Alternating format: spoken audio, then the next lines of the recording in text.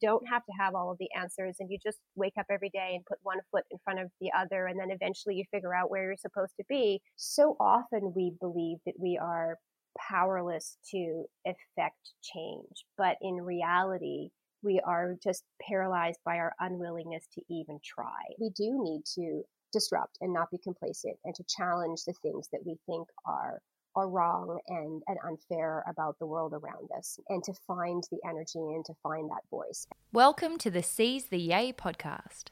Busy and happy are not the same thing. We too rarely question what makes the heart sing. We work, then we rest, but rarely we play, and often don't realise there's more than one way. So this is a platform to hear and explore the stories of those who found lives they adore. The good, bad and ugly, the best and worst day. We'll bear all the facets of seizing your yay. I'm Sarah Davidson, or Spoonful of Sarah, a lawyer turned funtrepreneur who swapped the suits and heels to co-found Matcha Maiden and Matcha Milk Bar. Seize the Yay is a series of conversations on finding a life you love and exploring the self-doubt, challenge, joy and fulfillment along the way. This week's guest is neither our first doctor nor our first guest who has experienced war zones, but is definitely our first war zone doctor to join the show. With 11 honorary doctorates, an Order of Canada, and an incredible career as a physician and philanthropist, Dr. Samantha Nutt is one of the most interesting and articulate people I've had the pleasure to chat with. From starting out in Somalia in her early 20s with UNICEF, as you do, to founding War Child Canada to help children and women affected by war through education, economic opportunities and legal support, Dr. Nutt is an absolute force to be reckoned with, and I was so delighted to have met her on Necker Island with Business Chicks last year, which was clearly the place to be. If you've been listening for a while, you'll know now that my interest in crime is rivaled only by my quirky interest in war, so I have been fascinated by her career, and while war is a little anti-yay on its face, you'll hear that her pathway, or path yay, is far from it. I also think it's important to use the platforms that we have to confront the biggest nays to yay for humanity and shine a light on those who are fighting against it so passionately. So I hope you were as inspired and mobilised by Dr. Nutt as I was. Welcome to the show. Thank you so much, Sarah. Oh, it is so lovely to reconnect after our time on Necker and to have you join us from Canada. I'm totally honored, and I just have so much admiration and respect for you and what you do, and I feel really privileged to have been asked, to be honest. Oh my gosh, that's such a huge compliment to me because the feelings are completely mutual. Before we kick off, the first question that I start every episode with is by asking people what the most down-to-earth thing is about them and cut through the often glossy surface that I think our digital identities can create. But for you, that's a much easier thing, I think, than it is for most people. I mean, I literally just asked, how was Christmas? How was New Year's? What were you doing? And you were in Iraq. So That's true. I was in Iraq. War Child has some big programming in Iraq, working with refugees and internally displaced people. So I was just looking at some of the new arrivals as a result of what was happening on the border between Syria and Turkey. A lot of Kurdish refugees coming across and trying to figure out what we could do there. But yeah, I think pretty much for me, even in terms of my digital footprint, what you see is what you get. There are no illusions or pretensions going on there.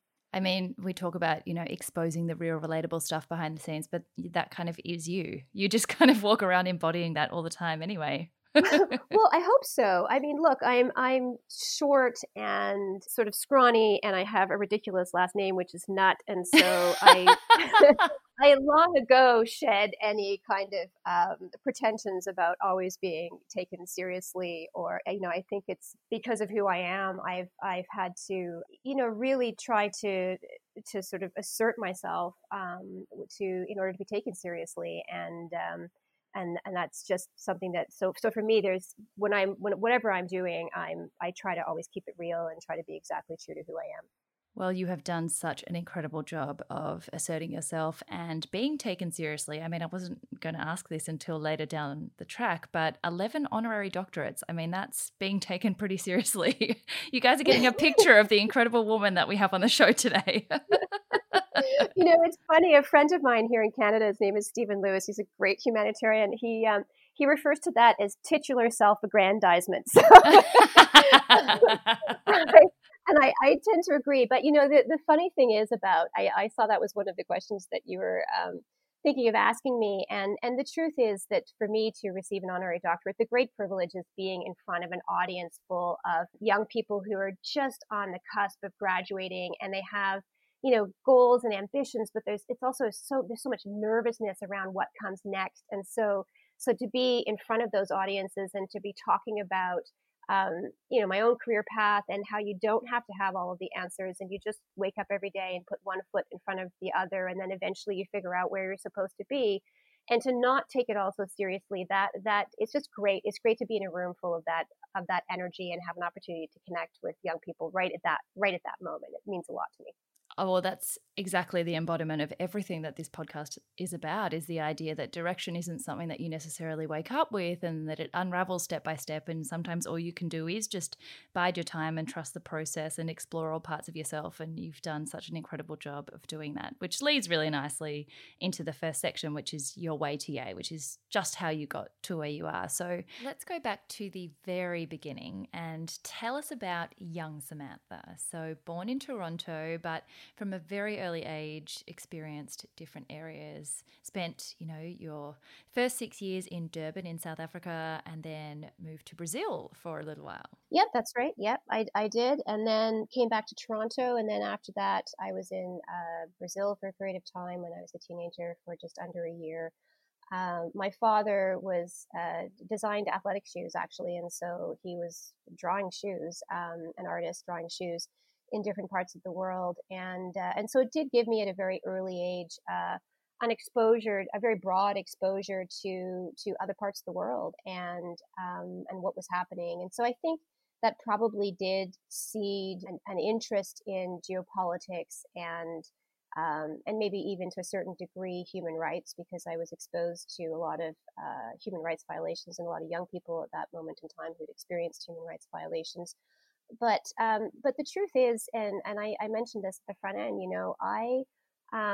I've always been sort of the underdog. I mean, I've always been kind of small and scrappy. And like I said, my last name is Nutt, so you can imagine, what grade school was like for me. It was amazing.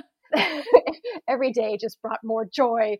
And so I think that I've always identified with people who are facing long odds and who are struggling and who are trying to find their place in the world, and that kind of led me to do an undergraduate degree that was focusing on a lot on international human rights, and that connected me to health as a human right and women's rights, and then ultimately that ended up with me pursuing a postgraduate degree at the London School on violence and women and the health of women in war, which led me to Somalia. So again, it wasn't a straightforward path for me at any step. It was always just waking up and pursuing the things that I was passionate about, that I was interested in, just by nature of my personality, really, that ultimately led me to work for the United Nations in different war zones throughout the world.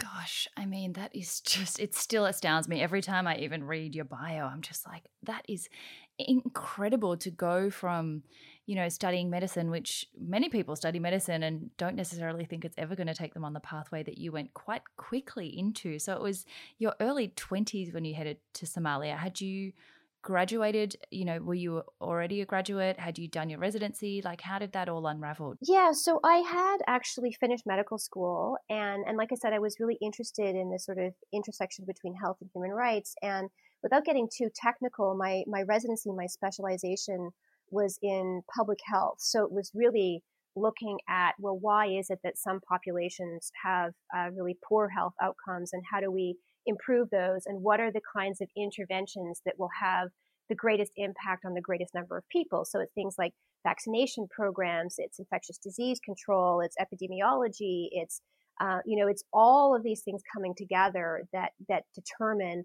how communities thrive and whether they thrive, right? And so for me, after medical school, I ended up at the London School. I was doing my master's degree in public health in developing countries, and then that was when I was recruited by UNICEF to work in Somalia during the famine in the early 90s. But I'll be honest, Sarah, like if you had said to me when I was 15 or 16 or even in my early 20s in medical school that I would go on to be a war doctor, I would have thought you were out of your mind. I didn't consider myself to be particularly brave and or any of those things. But for me, at that moment in time, when I was asked if I would do this work, uh, again, I think whether I was somewhat naive about heading into a war zone or whether I was just prepared to sort of overlook some of those security risks, I accepted the contract. I went, and it had such a profound impact on the way that I see the world and the way that I see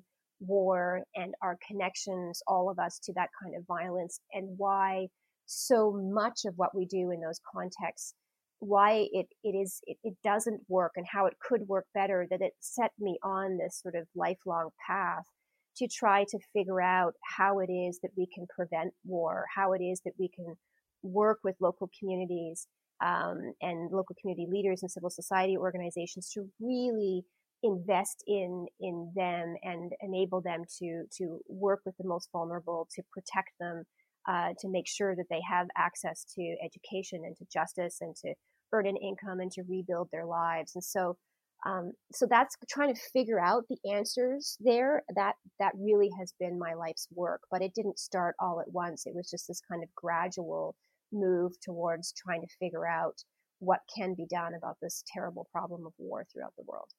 Gosh, it's so fascinating as well that, I think there are a lot of people out there who set out from a very young age to be humanitarians and to get into these war zones and to go and, work in the field or join the UN. And I think it's so interesting that you took an initial step, pursuing medicine and then going off to the London School and doing, hygiene and tropical medicine. And if you look at kind of where you ended up now, which is still in hospital at Women's College Hospital Toronto, doing specialization in women's health, you wouldn't think that there was 16 years in war zones in between that.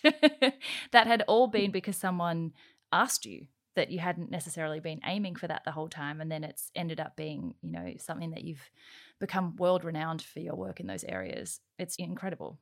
well, thank you. And I think the truth is that for me, as I was doing my training in public health, which was 5 years, and then went on to be on staff, as you mentioned, at Women's College Hospital, and then founded War Child Canada in the USA, Canada in '99, and the USA more recently. I have always gone in and out of war zones through that process, but I really, the work that I really enjoy in terms of Women's College is it's also nice, as much as I'm dealing with some of these really big issues and seemingly intractable issues of violence and health. It's also really nice to be in front of people and to have that one-on-one time and to be able to help them through difficult moments in their lives, and also to be able to fix things, right? Like when I'm dealing with the issue of war and some of War Child's work, it takes a long time to see change. But if somebody comes into my clinic at Women's College and they have an ear infection, I sit there and go, hey, I can do something about that. And so, I can fix that for you. I can fix your urinary tract infection right now. And so that is also really, really gratifying. And I feel really lucky that I have this opportunity through every part of my work to be a part of people's lives and their experiences and helping them through some of the most challenging moments. I think that's something really, really important to explore a little bit later on in the section about, the challenges that you face, is that gentle boundary between, people who do work out in war zones and then come back to normality, and how you find a balance and then can appreciate just the simple things of being able to just be a doctor in a normal hospital and solve smaller scale problems that aren't, out changing the entire world at once. But I think you've also given that a good red hot crack over your 16 years. So can you tell us what, from Somalia onwards, where have you been? Most of us have very, very little understanding of what it's actually like to work in a war zone. I think on NECA, one of the things that I found most impactful about the way that you were, explaining it was also just interweaving all these statistics that we have no idea about in our safe, very privileged existences here. I didn't know how many guns were still in circulation. I didn't know there were 250 million children facing the brutal impact of war in, all over the world. And your book from 2011, Dr. Nutt wrote Damned Nations, Greed, Guns, is an Aid, which was re-released in 2018. There's just so much density of information that so much of the world is facing that we have very little idea about. So as much as it's not necessarily the most yay of topics, I think it's also really important to learn about the things that other people do face as challenges, and also the way that you've been able to weave your own yay into that pathway. So give us a little bit of a rundown of those 16 years to date. Well, actually, I think it's been. I probably need to revise the math on the sort of information that you've seen, but it's been more than 20 years actually. Oh my gosh! Yeah, I know. It's almost closing in on 25 years, to be honest. I'm 100 years old, but I don't know where I got that. Well, your skin's amazing. Well, thank you. I'll take that as a compliment. The reality is that, look, I mean, it would be easier for me to tell you which war zones I haven't gone into at this point in time, but I've been, I've been traveling in and out of different war-torn regions, setting up programs and working for War Child or for other humanitarian agencies for a very long time, but especially in Africa and the Middle East and also in Afghanistan. And within that, I have been exposed to, I think, the worst atrocities that we are capable of as human beings. But I have also witnessed tremendous courage and self-sacrifice and people who are doing extraordinary things for humanity. And so it has been a real privilege of mine to be able to identify that, to seek that out, to identify that, and to find ways to help it grow and to invest in it, which is what War Child does through all of our programming throughout the world. I mean, we work with 600,000 kids and their families every single year now. Oh The my programs gosh. focusing on, it's amazing. Programs focusing on education, on access to justice, on eliminating sexual and gender-based violence that so many women and young girls in particular face, on ensuring that families have the economic resiliency, that they have an opportunity to earn an income that's directly tied to market needs to be able to provide for themselves and for their families moving forward and lift themselves out of poverty. And so being on the front lines of whether it is, Somalia or Burundi or Iraq or Afghanistan or the Eastern Congo or Liberia or the Syrian border regions, the opportunity to bear witness to that human strength and that human potential, even in the worst crises throughout the world, has I think it's profoundly changed not only how I view the problem of war and everything that feeds it, but it has also changed how I feel we need to respond to it and what works and how we can really all of us collectively have an impact by investing in that strength and investing in that resiliency. Oh my gosh. And as a 20-year-old landing in the middle of, I imagine now you're sort of much more able to cope with that kind of environment and really channel the work that you do. But as a 20-year-old, what was it like the very first time to be exposed to all these things and like literally blow by blow take us through what happens when you land in a war zone? Like, are you with the UN? Do you have a convoy? How are you physically protected? And then how do you even, you're facing governments that sometimes don't even exist or that have been disbanded. How do you go in as an organization and set up an office and actually do the work that you do with War Child? Well, sometimes it's challenging. Often if we're at the front end of an assessment, for example, when we go in, it's just me or it's me and one of our staff people, or it's, a couple of our staff people that are doing that legwork. We're lucky in that we're part of a number of international networks throughout the world. So we will do advanced assessments and due diligence around what the security situation is like. Where are we able to go? Where are there other people on the ground that we can connect with and liaise with? And then, we will start by working with UN agencies and other organizations to find out who's doing what, where the gaps are, and where looking at war child's strengths and experience. A lot of the work we do, for example, in education is around what's called accelerated learning, catch-up learning. So kids who have been displaced as a result of war or who have been fighting in various wars as child soldiers, for example, they may have missed out on 7 years or more of their education. And so that is a lifetime, a generational impact that they will then experience because they won't be able to pursue higher education. They won't be able to, chances are, earn an income down the road. And so that makes them more likely to continue to fight. So we will do, we run these catch up learning programs where kids can do 2 years over 1 year and then go back into the appropriate grade level and start to rebuild their lives and recover. So the physical kind of process is really you go, you have strong networks, you have strong local partners, you have strong international partners. Sometimes it's with the UN initially. Sometimes if War Child has a presence on the ground, it's obviously through our own teams that then support that kind of assessment and those kinds of activities. But it can be, look, I mean, I'm not going to sort of sugarcoat it. There are times when, and you and I have talked about this. I mean, there are times when my life has certainly been in danger, when the lives of our staff members have been in danger. In fact, right now in Darfur, Sudan, because the violence has escalated, we have our local staff there are essentially in hiding, and everything has been suspended until the security situation improves.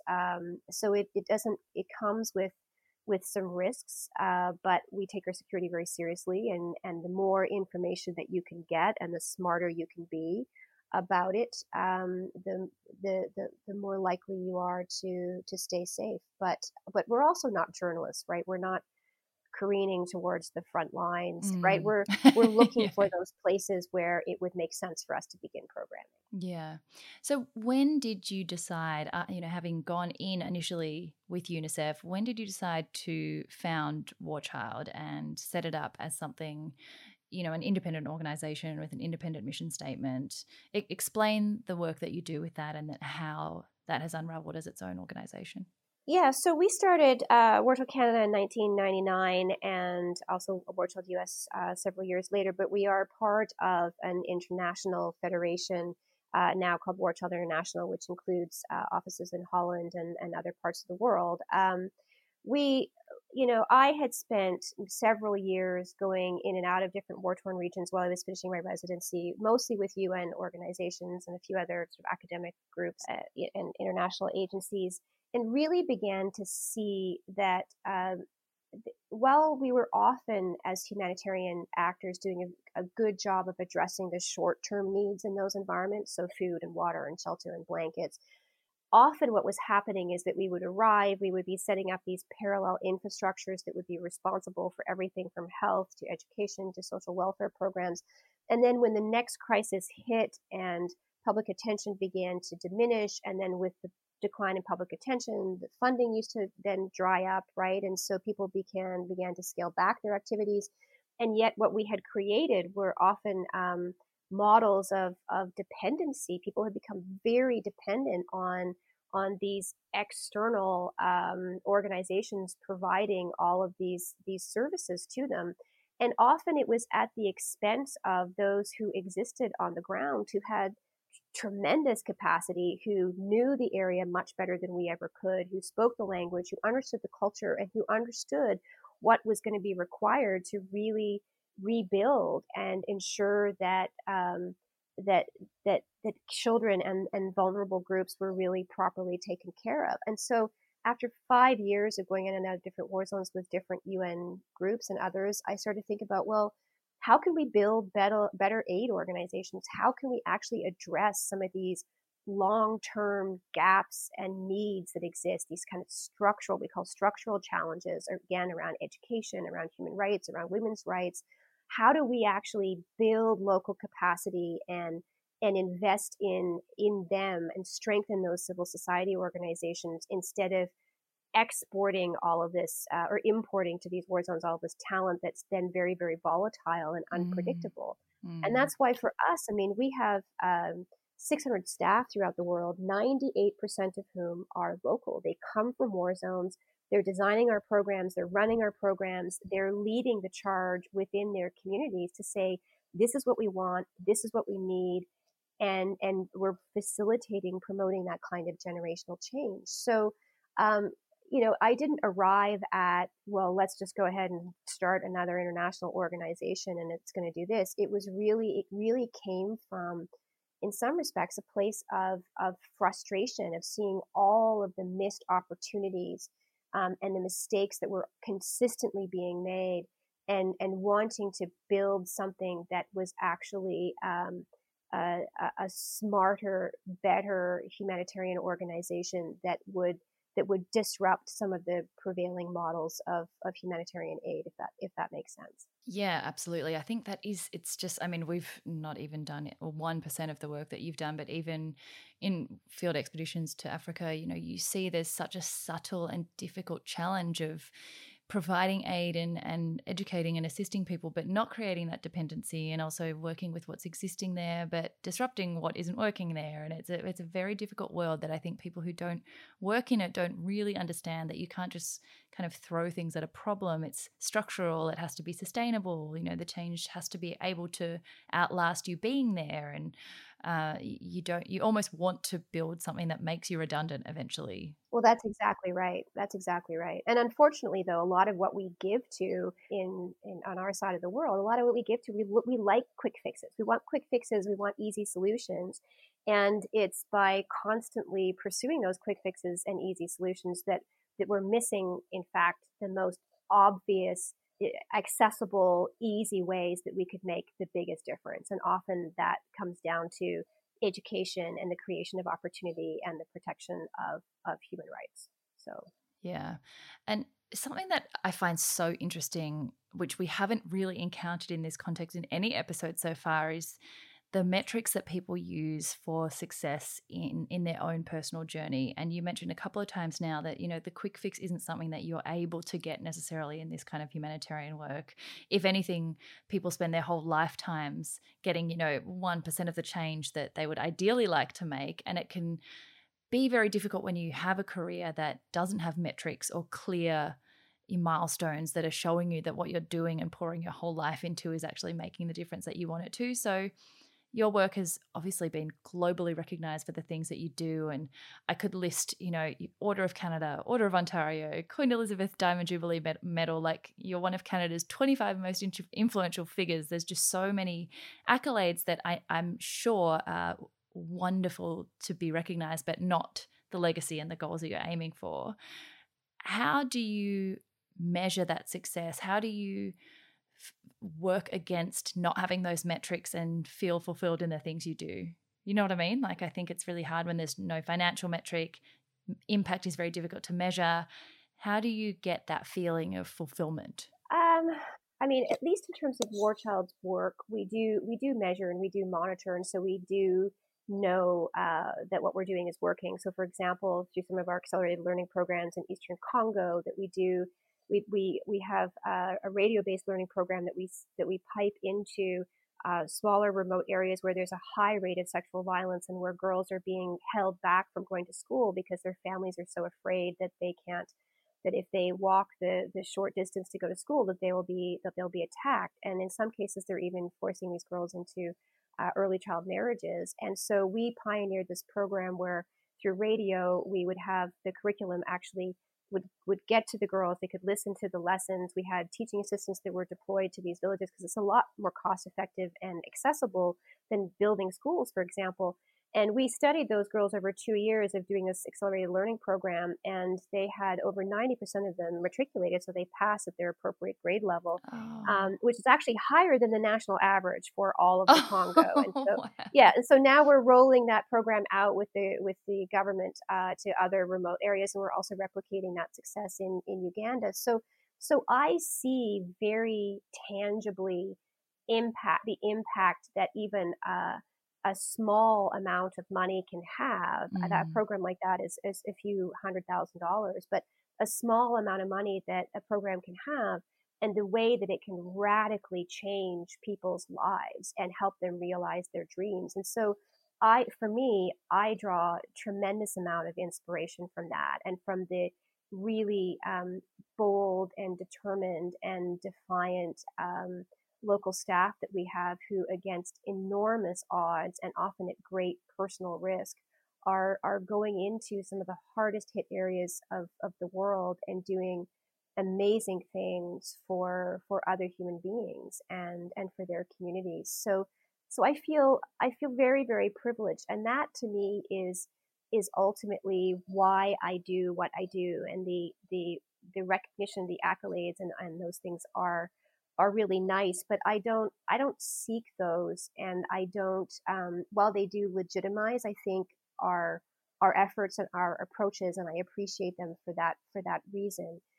That's not why I get out of bed. I mean, I Mm. get out of bed every day because, for better or for worse, I have lived with war, and I have seen its catastrophic impact, and I understand um, what that means in terms of people's lives. And I have lost dear friends to war. My own life has been threatened in these environments on multiple occasions. But I also recognize that as someone with a Canadian passport, I have the luxury of being able to choose when I'm in those environments or when I'm in a safe environment, and to be with my husband and to be with my son in that safe environment. And that is a great privilege. And so when I wake up, I want to push forward, because I know that many people that we're working with don't have that luxury, don't have that opportunity, but still aspire to the same thing, right? Which is to keep their family safe. Yeah.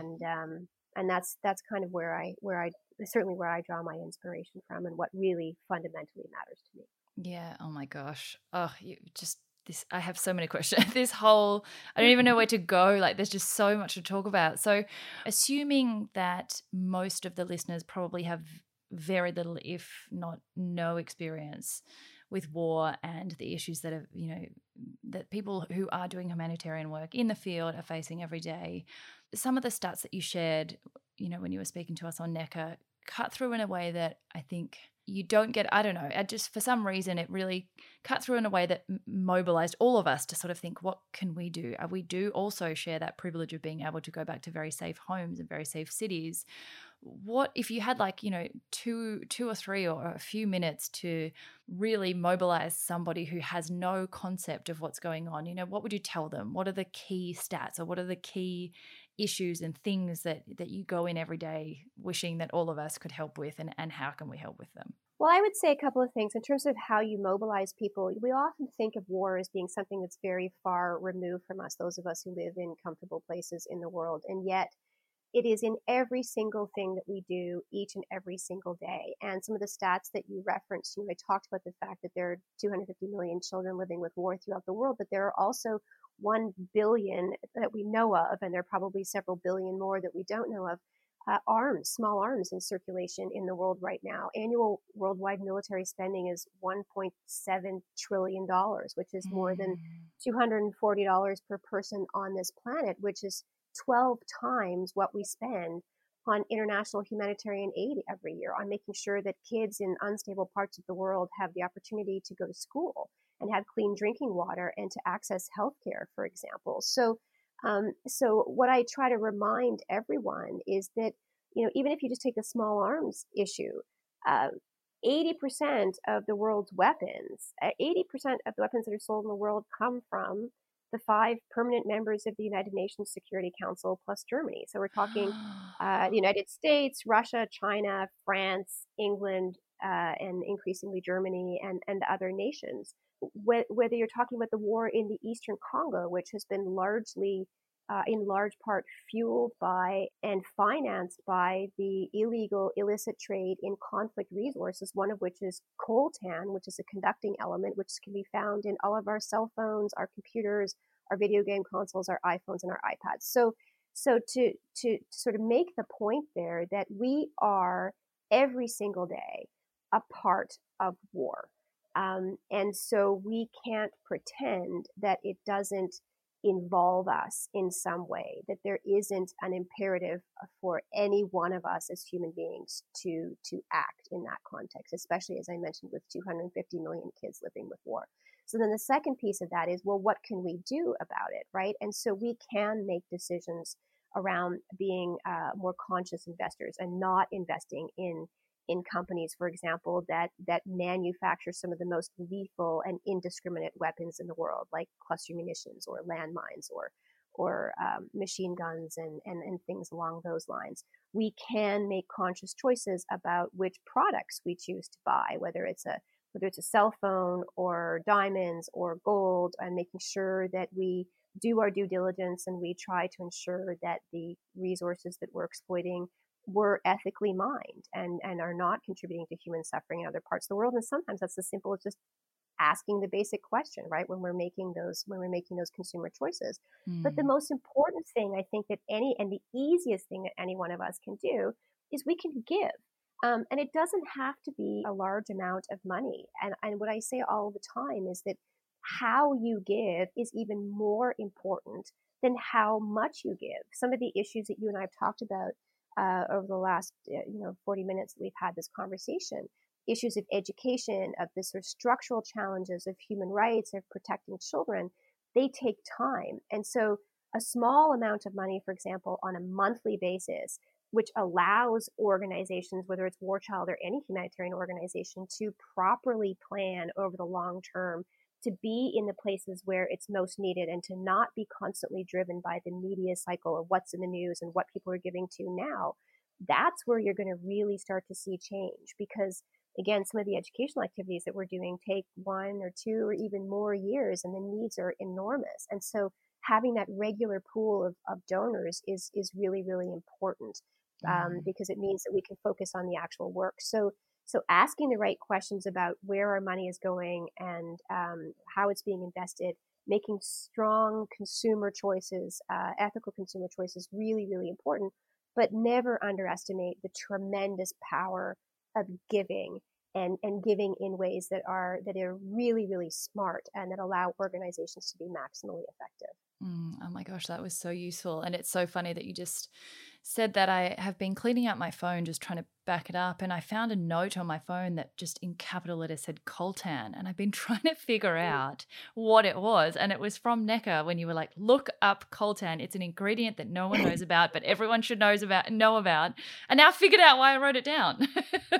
Yeah, well, there you go. And we can recycle our phones, right? We can recycle the minerals that are in our phones, and there are companies now that are doing more of that. And it's really, really important. It's just really important that we think critically about our footprint on this planet, you know? I think that's such an important point, that we do feel often, particularly as Australians over here, we are physically so separate from most of the major war zones going on. So it's very easy to feel like you have no role and no impact unless you're, joining the UN and going out to work in the field. But consumer choices are something you forget about. They're inextricably related to the money that goes into things that I don't think we make educated enough choices about where we put our money. And I know the first time I met you, that was one of the things I walked away with was, oh my gosh, I have way more impact than I realize. And as someone who considers myself to be particularly researched, I'm like, I'm actually not at all. There's so many things that I didn't know about products I was using regularly that you had told us about in like 20 short minutes. I was like, gosh, imagine if we all did our research. Yeah, well, and I think that's really important, and I'm really glad that you did sort of listen to that and take that to heart, because that's when we get that critical mass of people who actually care about these issues, then that's when we really start to see companies taking it much more seriously. In the same way that when there have been fires, for example, in factories in Bangladesh and elsewhere, then suddenly people are asking the questions around, well, where am I buying my clothes from, and should I be buying this kind of disposable fashion, or especially if it comes at a cost to people in other parts of the world. So the more we can expose ourselves to these realities and ask those kinds of questions, the better. And I do try, as somebody who's on the front lines of this kind of work, I do try to make it easy for people to find the information, and so that they can make those kinds of informed consumer choices, because it's not easy, right? Like, unless you're in it every day in the same way that I am, sometimes it can feel really tough to find the information, to know what's reliable, and to know how best to take action. So I do try to, through social media and elsewhere, try to make it easy for people to get that information. Well, I'm so glad to be able to share with all the listeners as well, so that they can access all the information that you're so generously and actively sharing in ways that we can't actually access that information a lot of the time. And I found it incredibly useful the first time that we spoke, and so glad to be able to cover it again here. Oh, thank you. But that leads really nicely into the next section, which is called NATA, which is all the challenges that get in the way of your joy along the way. And it's a weird thing, I think, to be talking about yay and joy in the context of a career in war zones, but I think it's still something that is important, maybe even more so because you are so heavy in the frontline details, and then you do need to kind of balance that out. And one of the questions I always have for people working in such extreme environments is, how do you deal with not just, literal fatigue, but compassion fatigue, and the balance between the adrenaline and the high-powered environments that you're working in, where your security is compromised and where you're working with like life-threatening issues all the time. And then I read in an interview that you'd done that you said you don't know how not to do this work. And there's a whole book called, I'm sure you've read it, called Emergency Sex, which is on 3 UN workers who go through the same war zones, Somalia, Haiti, Rwanda, Cambodia, and who find it very difficult to transition back into their normal lives because they've adjusted to life on the front line.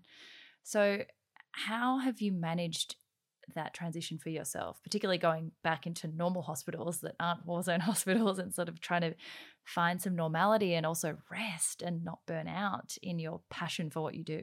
Well, I think for me, you have to realize when you've hit that wall and when the work feels really overwhelming. And there have been a few moments in my life when that took place. One was in 2004 in the Congo, when we were there, when there was a huge incursion at the border, and we were trapped on the front lines and for a couple of days, and about 100,000 rounds went off. And I was with my husband, and actually with the rock band Sum 41, a great Canadian rock band. I think they're touring Australia right now. In fact, no way.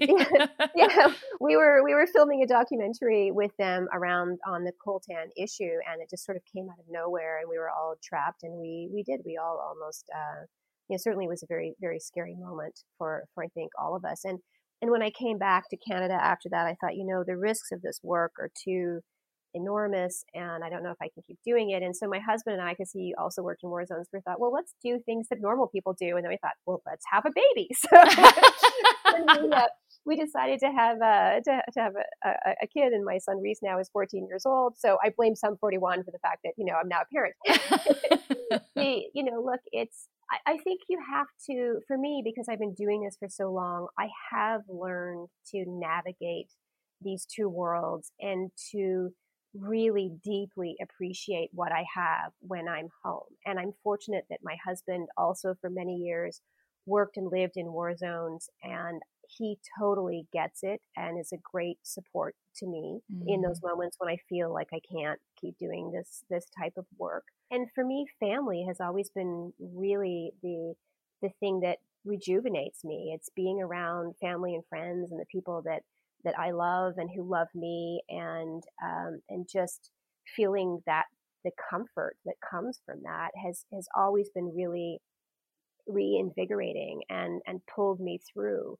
And I think that's really important. But you have to understand when you need to take a break, when it's been a little bit too much, and you have to sort of figure out how else you can contribute in those moments. And for me, sometimes it means focusing more on the fundraising aspect or the advocacy aspect, and not necessarily being the person who is in the field on the front lines dealing with the sort of heavy emotional burden that sometimes involves. But I think age helps there too, to be honest. I think when I was in my 20s and I had been in different war zones, and I'd come home and I'd pretty much be a self-righteous pain in the ass.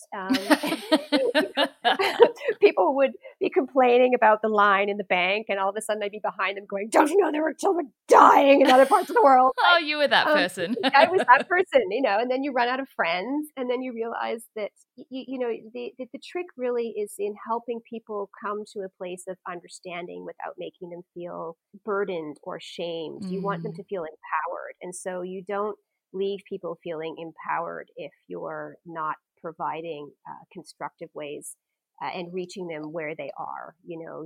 So I'm learning, I think, to be less obnoxious and sort of judgmental around some of that stuff.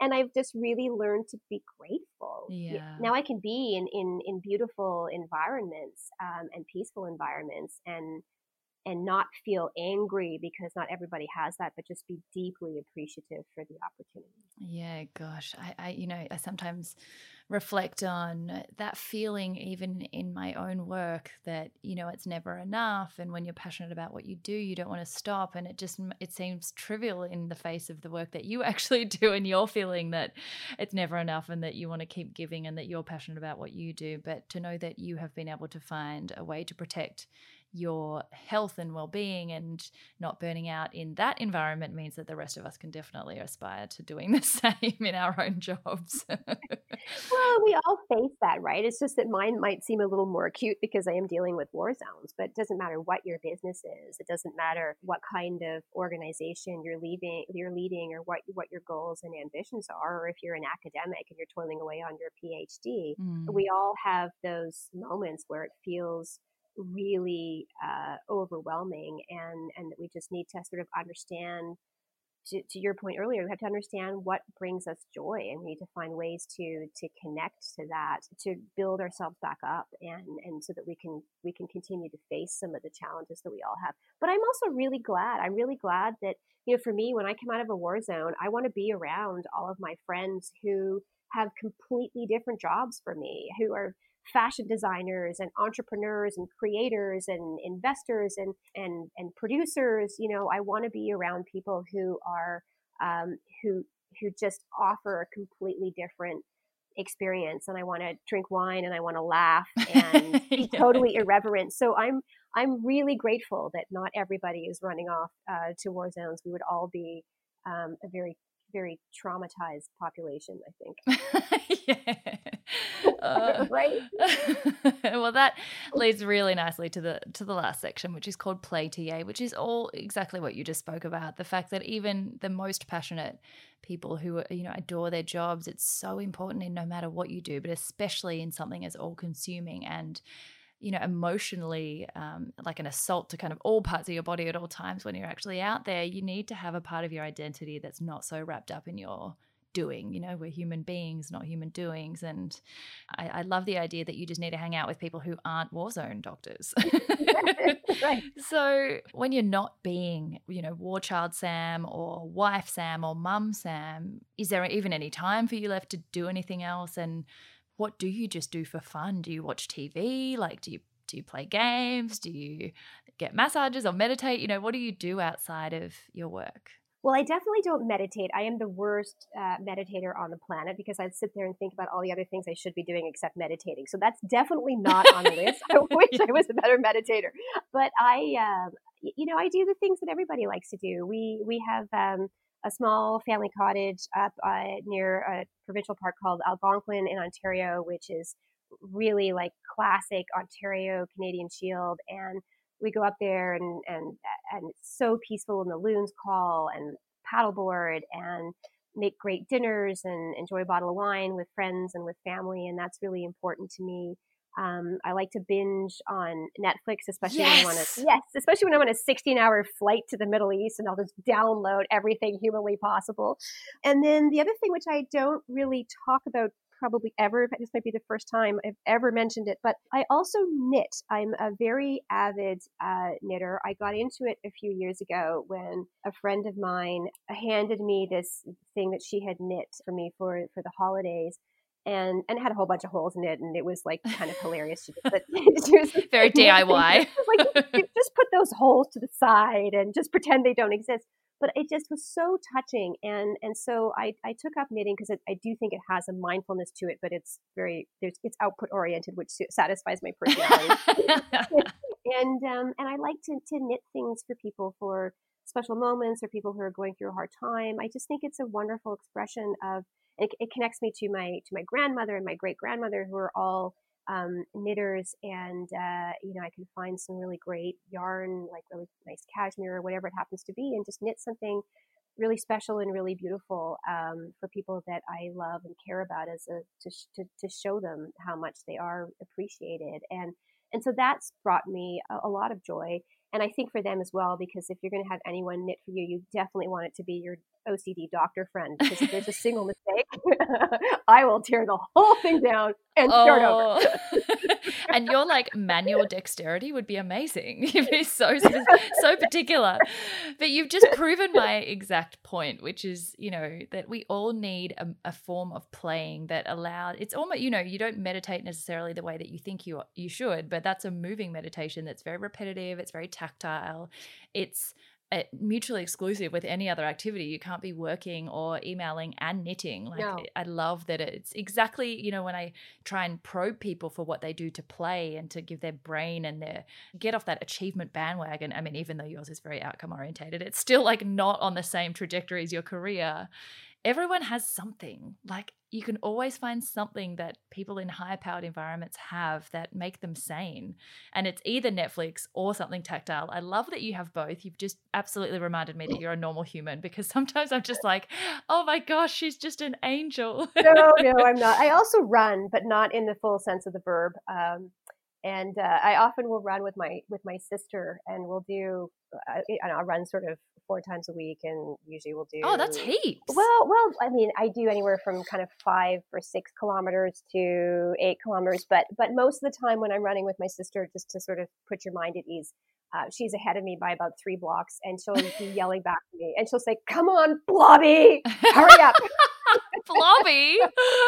Yes, she calls me Blobby. She's a wonderful human being, but her name is Pippa, which means that she is a peanut. So I think she got it way worse than I did growing up. She's also a pip nut. I mean, she's just like a trail mix. That's basically what she is. She's going to love that I just told that story, by the way. So this is just a random question that just popped in my head. When you are in the field, and particularly if you're there for quite a long amount of time, I can't imagine that you can just go for a run, or that, people, when they're actually working there, do you have in your mind, or do people who you're working with have in their mind that they need to exercise? Like, is that something you can do, or you even think about when you're there? Yeah, you should. I mean, we try to. Obviously, in some environments you can't, but sometimes if you're staying in a residence, sometimes if you're staying in a compound, for example, you might have a treadmill, or you might. Okay. Yeah. I might take like a P90 on my computer. I don't know if you know what that is, but with Tony Horton, and then you do like a half-hour sort of thing which you can do anywhere, even in just like a single room. You have to. I mean, otherwise you're just sitting all the time, and you're under tight security, and so you're in a car. So you basically are going from sitting in a closely guarded room to being in a closely guarded car to in a closely guarded meeting, and you just sort of feel as if you're. It's not good for your mental health. You have to move and get some kind of exercise, and I think I certainly try to do that, and most of the people who are in our programs do try to do that as well. Yeah, I always just wonder, like, does it completely go out of your mind, or do you find a way, to still do that? And the other random question I had that just popped up is, in your Netflix binging periods, is there a show or a movie that you've come across that is the most accurate in terms of depicting your experience in war zones? Or are they all just like, no, that's not even 1% what it's like? Yeah, there are quite a few, but I would say one of the best ones that I have seen was, I don't know if you remember Lords of War, that came out quite a few years ago, but that was really, I think, thoughtful around just how much profiteering goes on in war, and why so much of the violence is kind of linked to that sort of lawlessness and profiteering. So that was a very, very good one, and I'm sure there are others. I'm just not they're not popping into my head at this particular moment. There was another one that involved some journalists a few years ago, and it has Sarajevo in the title. I'd have to look it up for you. But Farewell, Sarajevo. Or that one was also very, very good, and definitely worth watching. But then there are other movies too that are just poignant, and I think capture the beauty, right, and the tragedy. So, for example, The Kite Runner, which was a phenomenal book, and then also a really powerful, I think, movie about a young boy living with conflict and what was going on in his country. So there's no shortage of important things to watch when it comes to even modern conflict. Obviously, there are a lot of First World War and Second World War movies that exist out there, but there are even Hotel Rwanda is another really, I think, important one that came out, and I watched that on the plane on the way to Rwanda, and it was just so much more impactful to just get off straight off the plane and be like, wow, that was the same place. yeah, And yeah. yeah, I don't know if I told you on NECA, but this is such a weird part of my personality, but one of my ways to unwind, and I think just because it's so foreign to what we do, is I love war history, war fiction, war true stories, movies, everything. I'm like a war buff. It's so strange. I don't know where it came from, but I just voraciously consume war literature, and yeah, it's so weird. Did I tell you that? Have I told you that already? I No, probably you did. didn't, but that's actually great. So we'll have to include a recommended reading list with this podcast. Yes. Oh my God. But Yeah. mainly of you recommending me what to read that I haven't read yet. Yeah, I find it fascinating. And like a couple of my grandparents and great uncles and stuff were in the world wars, and we still have their war diaries. And I find that stuff just so interesting. And yeah, I don't know why, but it's something that I don't know that it relaxes me, but I just find it really consumes me. Like I really enjoy just learning about the human capacity for violence, but also for compassion. And I don't know, it just brings out all the different parts of human interest in a very acute way. I think maybe that's why I'm so fascinated. But I think it's great too. I think that the more people can remain connected to those stories, I think you will never find people who are more viscerally anti-war than those who have lived with it, right? Yeah. And so the more that it always seems very easy to go to war when we forget just how devastating it actually is, right? And so I think constantly keeping those stories alive, and even in the way that you're consuming them and interested in them, I think that's really, really important. It reminds us of why peace and diplomacy and multilateralism and finding ways to resolve our differences through means other than violence, why that is so important. Because we often think of war as a problem in the past, but it's very real, and those threats in many corners of the world are actually escalating. And as we look to what's happening in the world right now with rising ultranationalism and populism and racism as well, and anti-Semitism, and a number of different challenges that we're facing on a global level, you see those divisions deepening, and you see those resentments brewing, and it doesn't take a lot to move from that kind of simmering anger to a place of outright violence. And we've seen that too, even in the more recent domestic terror attacks, whether it's Christchurch or some of the attacks taking place in the United States and even in Canada. We see what happens when that kind of resentment and anger goes unchallenged. So the more we can read and engage in conversation and remember the lessons of history, I think that's going to benefit, frankly, all of us. So good for you for doing the reading, because it's not easy stuff. Yeah, thank you for legitimizing my weird obsession with it. Well, I mean, if you can tolerate my running next time I'm in Australia, then oh, let's go. We could run around the whole country of me just picking your brain about this.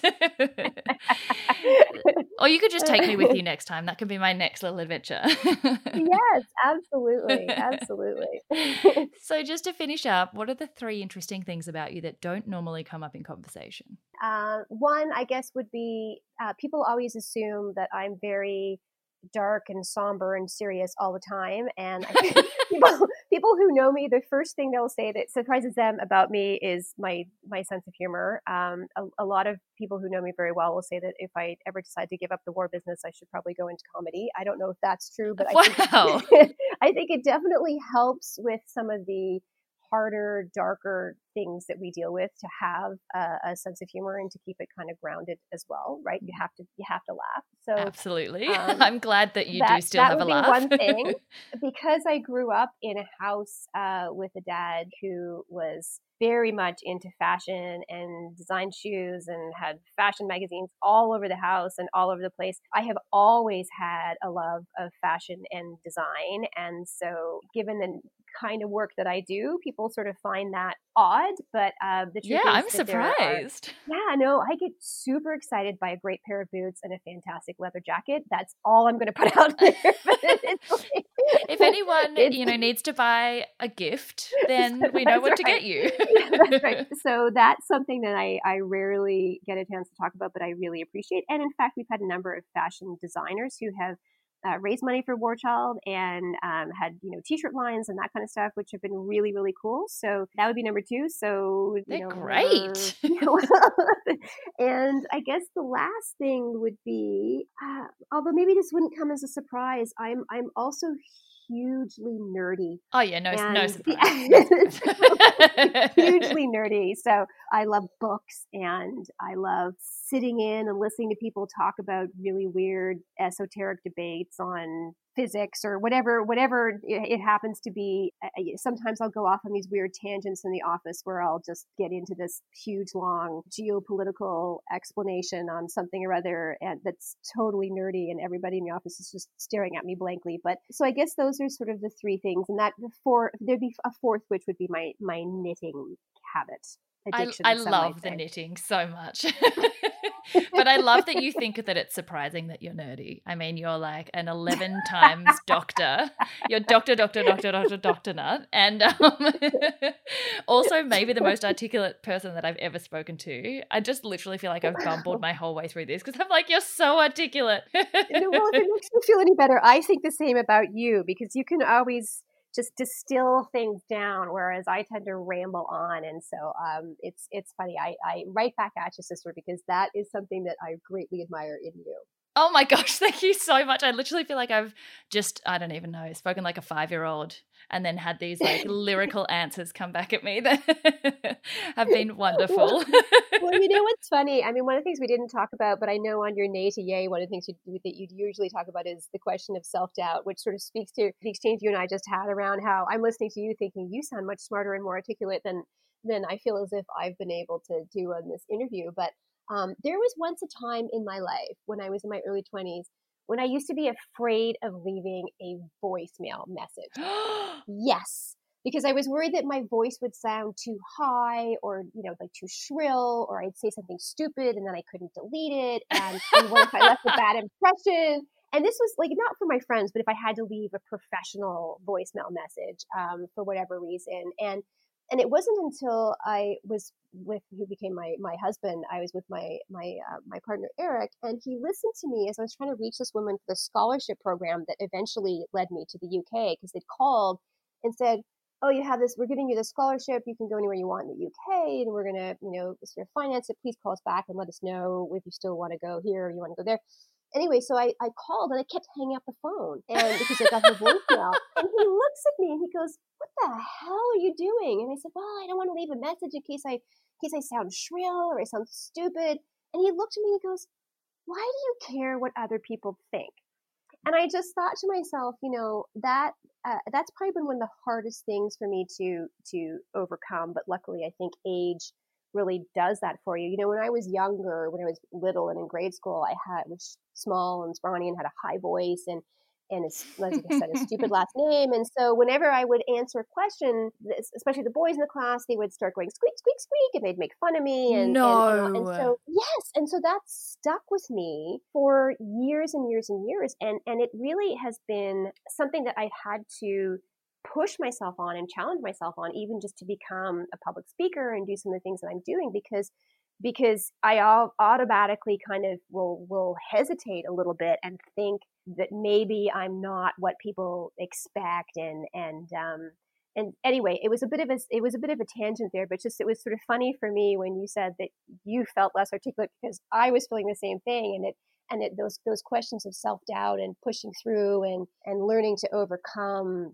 those personal barriers that we have is it's a thing. It's a thing, and so much of the time we silence ourselves because of that self-doubt when we shouldn't. Oh, absolutely. I'm so glad you brought that back up. I jumped past it because we had led so nicely into the next section, but I think that is such a good reminder that at all times, one of us is probably thinking something that like you have no idea is going through their head at the time, and you're presenting on the outside like it's all fine, but in your brain you're going, oh my God, I sound so dumb.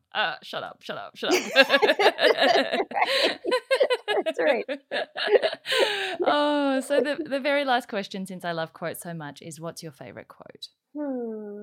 That's a good one. I think for me, and it's not necessarily a quote from somebody else, to be honest, but one of the things that I say frequently, and which I truly believe, is that so often we believe that we are powerless to affect change, but in reality, I think for too many of us, we are just paralyzed by our unwillingness to even try. And so what I mean by that, and again, it's sort of how I live my life. So it's a quote I guess I'll attribute to myself, but that's a first on the show.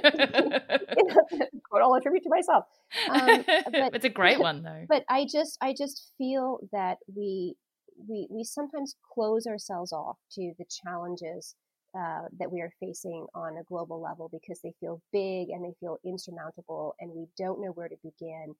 And if we can just overcome those psychological hurdles and contribute even in small ways, and I've given some examples here today, whether it's asking questions around the money that we're spending or giving back to an organization that we truly believe in. Even those small steps are capable of having an enormous impact. And so it's important not to feel cynical and overwhelmed, because you'd be amazed at how much you're really capable of accomplishing. So, and then I guess the other, and I will give you one other quote, which is my most favorite actually, and I will attribute it to a not to be identified high school teacher of mine who wrote on, I think it's my grade 10 or grade 11 report card. The summary that appeared at the bottom of the report card was, Samantha is a disruptive force in a sound environment. Wow. Yes. And, my parents didn't take that as a compliment at the time. I understand that. especially because it came right after the comment that said Samantha's totally incapable of understanding physics. Oh, yeah. Yeah, this was before teachers had to worry about your self-esteem. But when I look at that, as a quote, I mean, I take being a disruptive force, I've taken that to heart. It is a quote in a way, which is that I think that we do need to disrupt and not be complacent, and to challenge the things that we think are wrong and unfair about the world around us, and to find the energy and to find that voice. And so, while it isn't the quote that you may be looking for in terms of a very famous and well-established person, I think for me, I've tried to stay true to that my whole life, to not just accept everything that's being told to me, and to challenge the things that I think need to be challenged and confronted. Oh my gosh. Well, you are such an inspiration to me, and I'm sure to so many others, to do just that and to go after the things you're passionate about, even if they are disruptive and not necessarily what the rest of us are brave enough to do. So thank you so much for joining and sharing. This was so delightful. Well, thank you, Sarah. And it's been so great to speak with you and to reconnect. And I hope I will make it to Australia someday, and we'll be able to sit go down for that and have run. Wine or several, or I was thinking more wine. But if you want, No, I know that's easy. I'm good with that. We can watch war movies together. You can tell me what's accurate. And drink some wine and braid each other's hair. Whatever you want to do is perfect. And pillow fights, obviously, because, that's intellectual. Yes, That's right.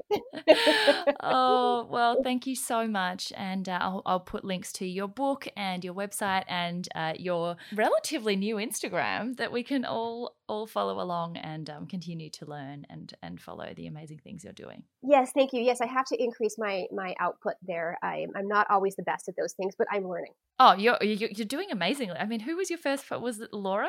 Was it Laura Brown who made Yes, you post the first time? she did. Yes. Yeah. Oh, Yeah. She amazing. stood there and watched me until I got it done. Oh, amazing. Anyway, I really appreciate it. And it's been so good to talk to you. I honestly could have kept chatting to Dr. Nutt for hours, as you might be able to hear. I find her so interesting, passionate, and humble. I love venturing into the more diverse and unexpected ways TA and hope you have enjoyed. There's more to come throughout the year. As mentioned, Dr. Nutt is very, very new to Instagram, so please show her some extra special love at Dr. Sam Nutt and tag myself or the Seize the Yay page too so we can reshare.